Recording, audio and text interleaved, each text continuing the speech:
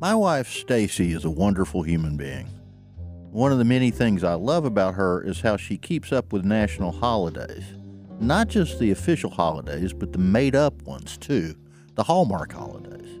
Things like National Popcorn Day, National Tater Tot Day, National Hug Your Dog Day. Now, I didn't make those up. Those are real things, and there are hundreds more of them. Every date on the calendar has about 3 or 4 such days associated with it.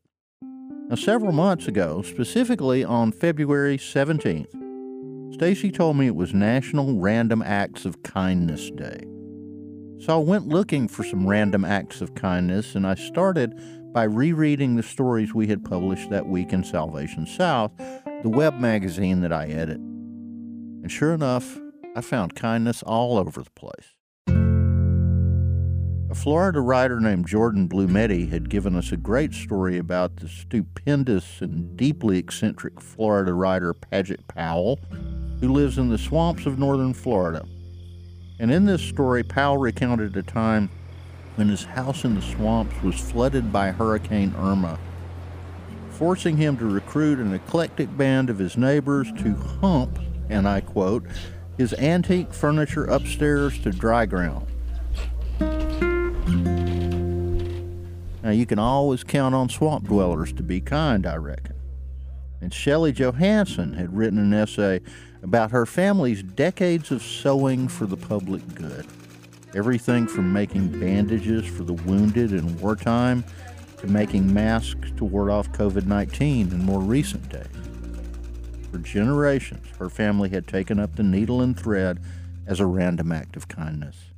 And an Alabama writer named Jennifer Crossley Howard told us how she wound up penniless and how the grace of others had helped her make a comeback.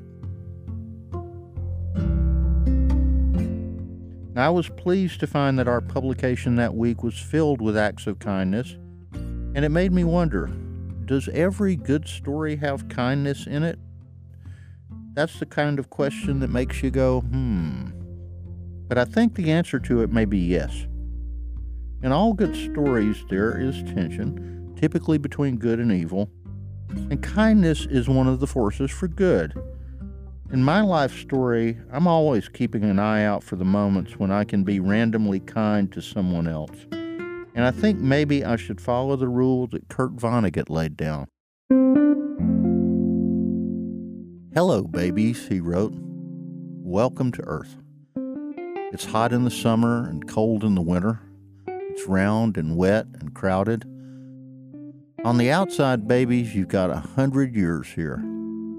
And there's only one rule I know of, babies. God, you've got to be kind."